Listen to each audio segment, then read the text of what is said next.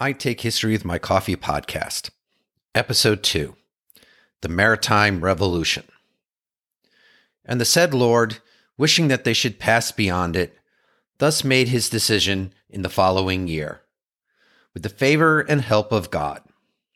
For the caravels of Portugal, being the best sailing ships that navigate on the seas, if they should be provided with all that is necessary, he judged it impossible that they might not be able to sail to all and sundry places.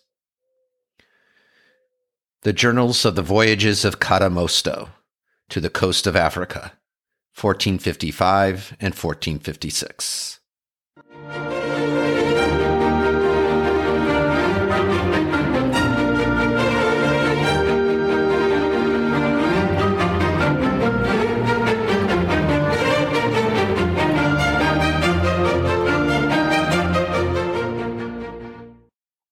Welcome to the I Take History with My Coffee podcast. Join me as we journey through the history of the early modern period. I'm old enough to remember watching the Apollo 11 moon landing on a small black and white TV. It was an amazing accomplishment that is still viewed as one of the monumental achievements of human ingenuity. It was an accomplishment nearly 10 years in the making. 10 years in developing the means, the tools, and the technology required. The method to get men to and from the moon, the type of rocket, the configuration of the rocket, the computer and communication systems, new materials against heat, cold, and the absence of air, and dedicated funding and commitment. Technologies do not appear overnight. They are built upon and added to. They evolve over time. The title of this episode is called The Maritime Revolution, but more accurately should be called a maritime evolution.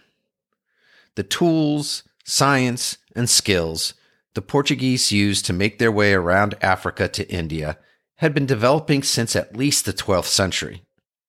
They came from the Arabs or the Chinese as ideas were exchanged along the old trade networks.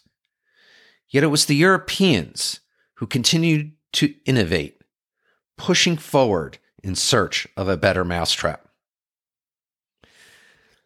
Literary references for a magnetic compass being used for divination date back to the Han Dynasty China during the 2nd and 1st century BCE.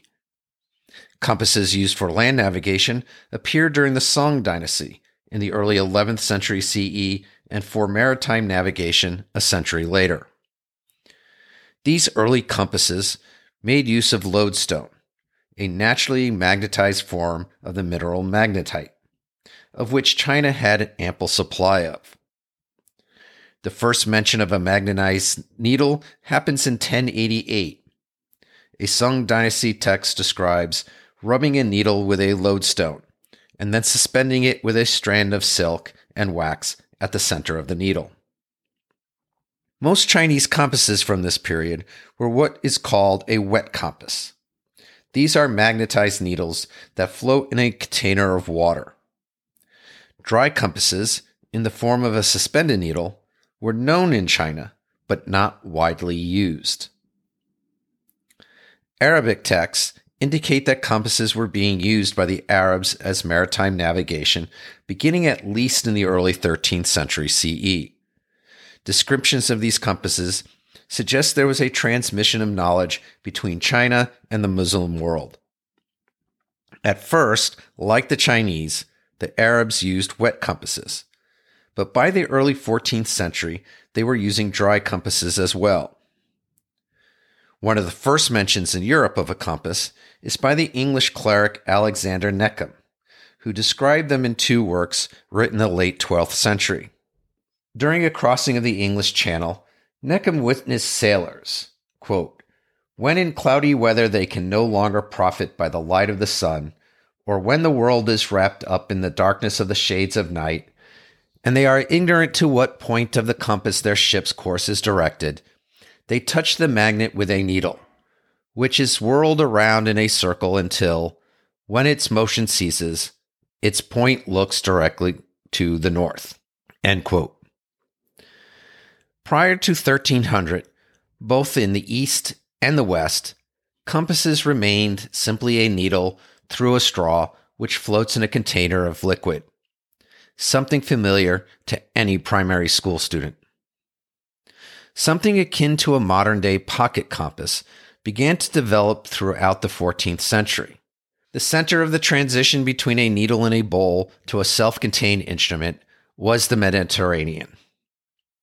An Amalfi mariner was at one time credited with constructing the first functional dry compass. It is told that he suspended a needle over a windrose and enclosed it in a box with a glass cover. This fact has since been debated, as there is evidence of others experimenting with a similar design. Regardless, it seems that after 1300, dry compasses of this design were being developed throughout the Mediterranean. Needles were attached to a stationary compass card. These crude instruments were certainly an improvement over the needle and bowl, but were useful for orientation and map making, but not accurate enough for steering a ship. By the end of the 14th century, there are descriptions of what would be considered a true mariner's compass, one with a needle attached to a rotating card. When a ship turned, then the card turned to indicate the ship's new direction. This was the ultimate refinement and provided sailors the means to navigate with accuracy. At the end of the 13th century, Catalan mystic Ramon Lull describes a ship navigator establishing his position relative to his course by using a magnetized needle, charts, and mathematical tables. This was a more sophisticated use of a compass than simply orienteering. The impact of the compass was most notable in the Mediterranean basin, the Bay of Biscay, and perhaps the English Channel, all areas that relied heavily on navigating by astronomical means.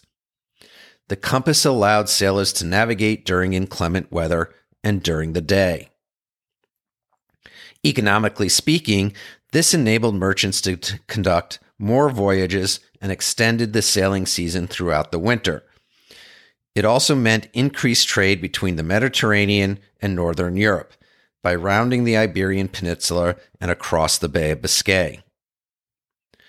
Going hand in hand with the appearance of the early mariner compasses was innovations in map making, in particular maps intended to be used for navigation. During most of the medieval period, maps were not intended to be used by mariners. They lacked the accuracy and the detail necessary for navigation.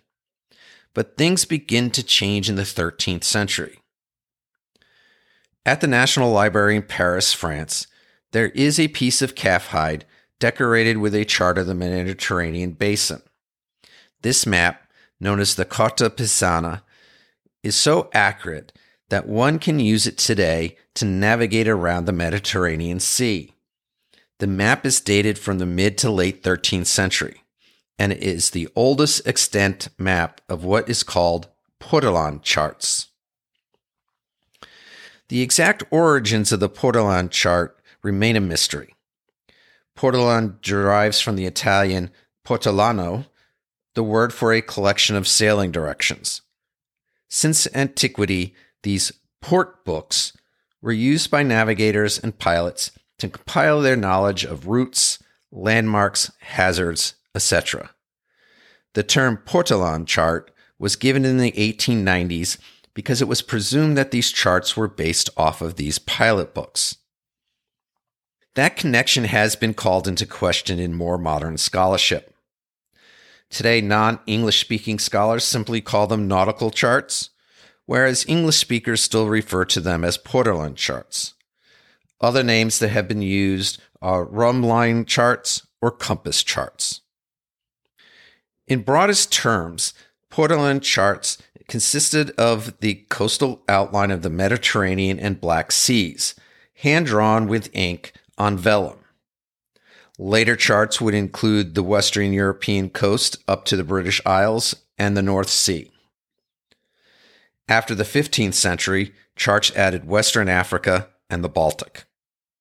Little detail was given to inland features, but the charts accurately mapped coves, harbors, inlets, and other places a ship could or perhaps could not put into. Place names were written on the land side of the coastline as not to block or obscure potential dangers. The distinctive feature of these maps is the network of rhumb lines radiating out from compass roses drawn at various points. The rhumb lines represent paths of constant bearing. So if one wanted to sail from Rome, Italy, to Tunis on the North African coast, a captain would consult a Portolan chart and find the appropriate course or bearing. In this particular case, perhaps due south. The captain then provides the helmsman with instructions on which direction to steer. Equipped with a dry compass, the ship could then maintain a steady southerly course regardless of the weather. The tandem of the compass and Portolan chart fed off each other as Italian, Spanish, and Portuguese mariners created more accurate and more detailed maps. These maps eventually enabled them to improvise new routes rather than simply moving from point to point. The Portuguese, more so than the Spanish crossing the Atlantic, would make use of both compass and nautical chart in their search for a route to India. By the time of Vasco da Gama's voyage to India, the caravel had become the standout vessel of exploration. Despite this, the contemporary journals and diaries provide little information about the actual ship itself. The origins of the design and the name are obscure, with few written records.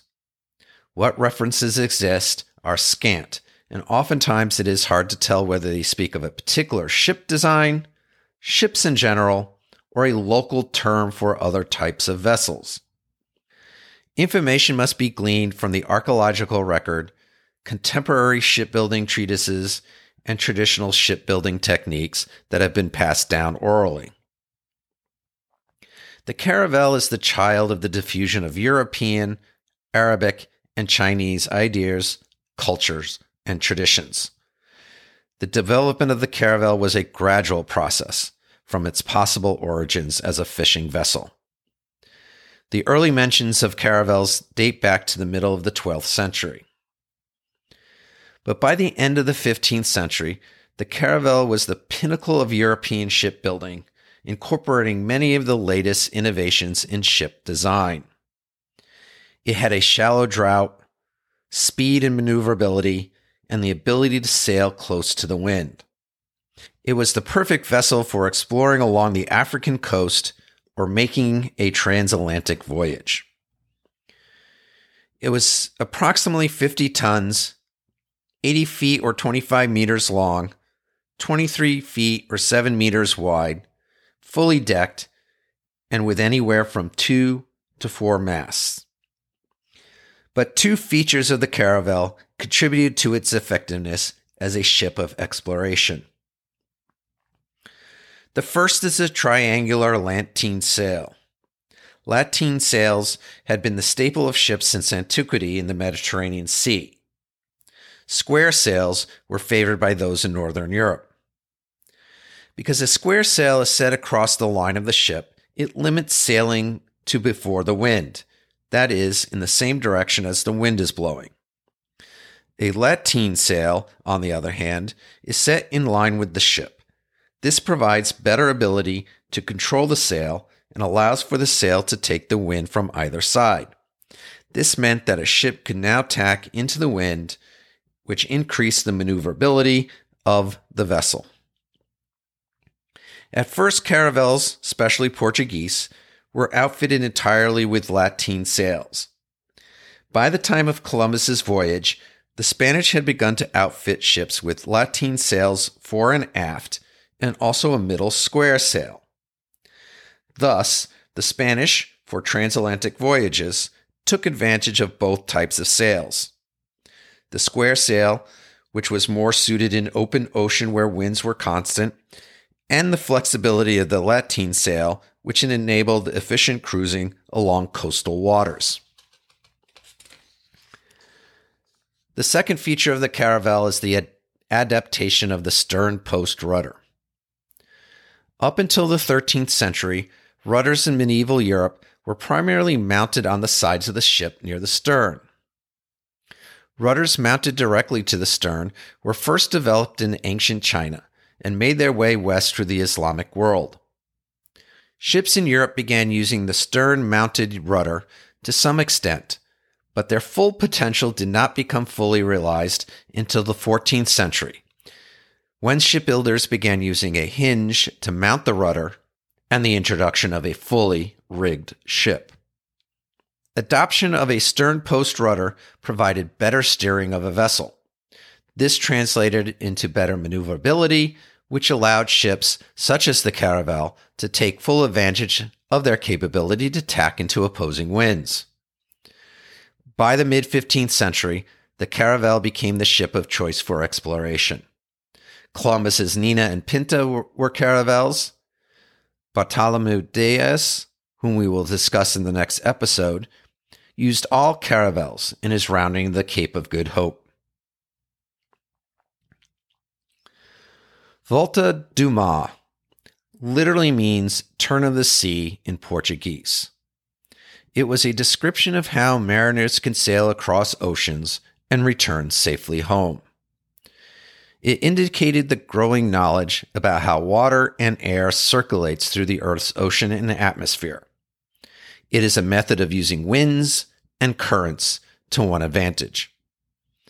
Beginning in the 13th century, expeditions to the Canary Islands and then Madeira and the Azores provided both Spanish and Portuguese mariners the knowledge they needed to make use of the major circulation patterns at the Earth's surface.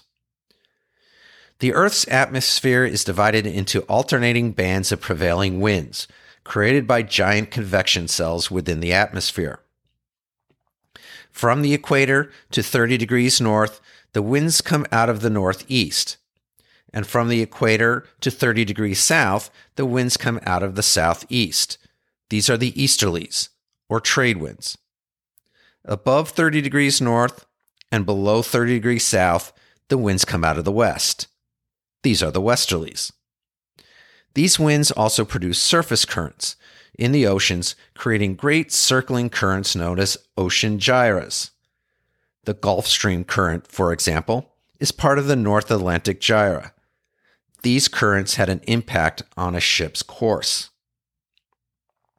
To get to the Canary Islands, pilots only had to follow the Canary Current south and follow the trade winds. But to return home, they needed to go west into the Atlantic until they caught the westerlies to bring them back to Portugal or Spain. This was often a counterintuitive process. Why go west if one needed to go east? But it was crucial in further exploration. The Portuguese would expand their knowledge and their use of the Volta do Mar as they made their way along Africa's western coastline. Columbus utilized it to make his voyage to the Americas. 2 centuries of technological innovation, of trial and error, of designing of better sailing vessels, and developing of new methods of sailing from point to point. All this accumulated in the achievements of Columbus and da Gama. It is not hard to imagine what contemporaries felt at this time. I am sure it was the same as millions who watched the first members of the human race take a step on the moon.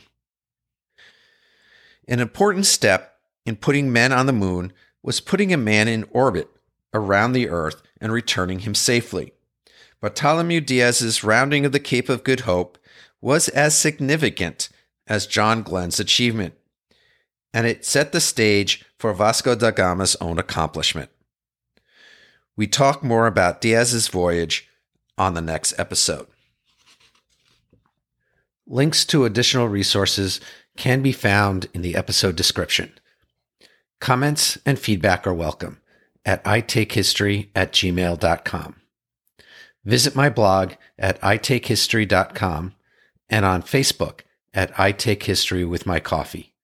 If you know anyone who would also enjoy this podcast, please let them know. And thank you for listening.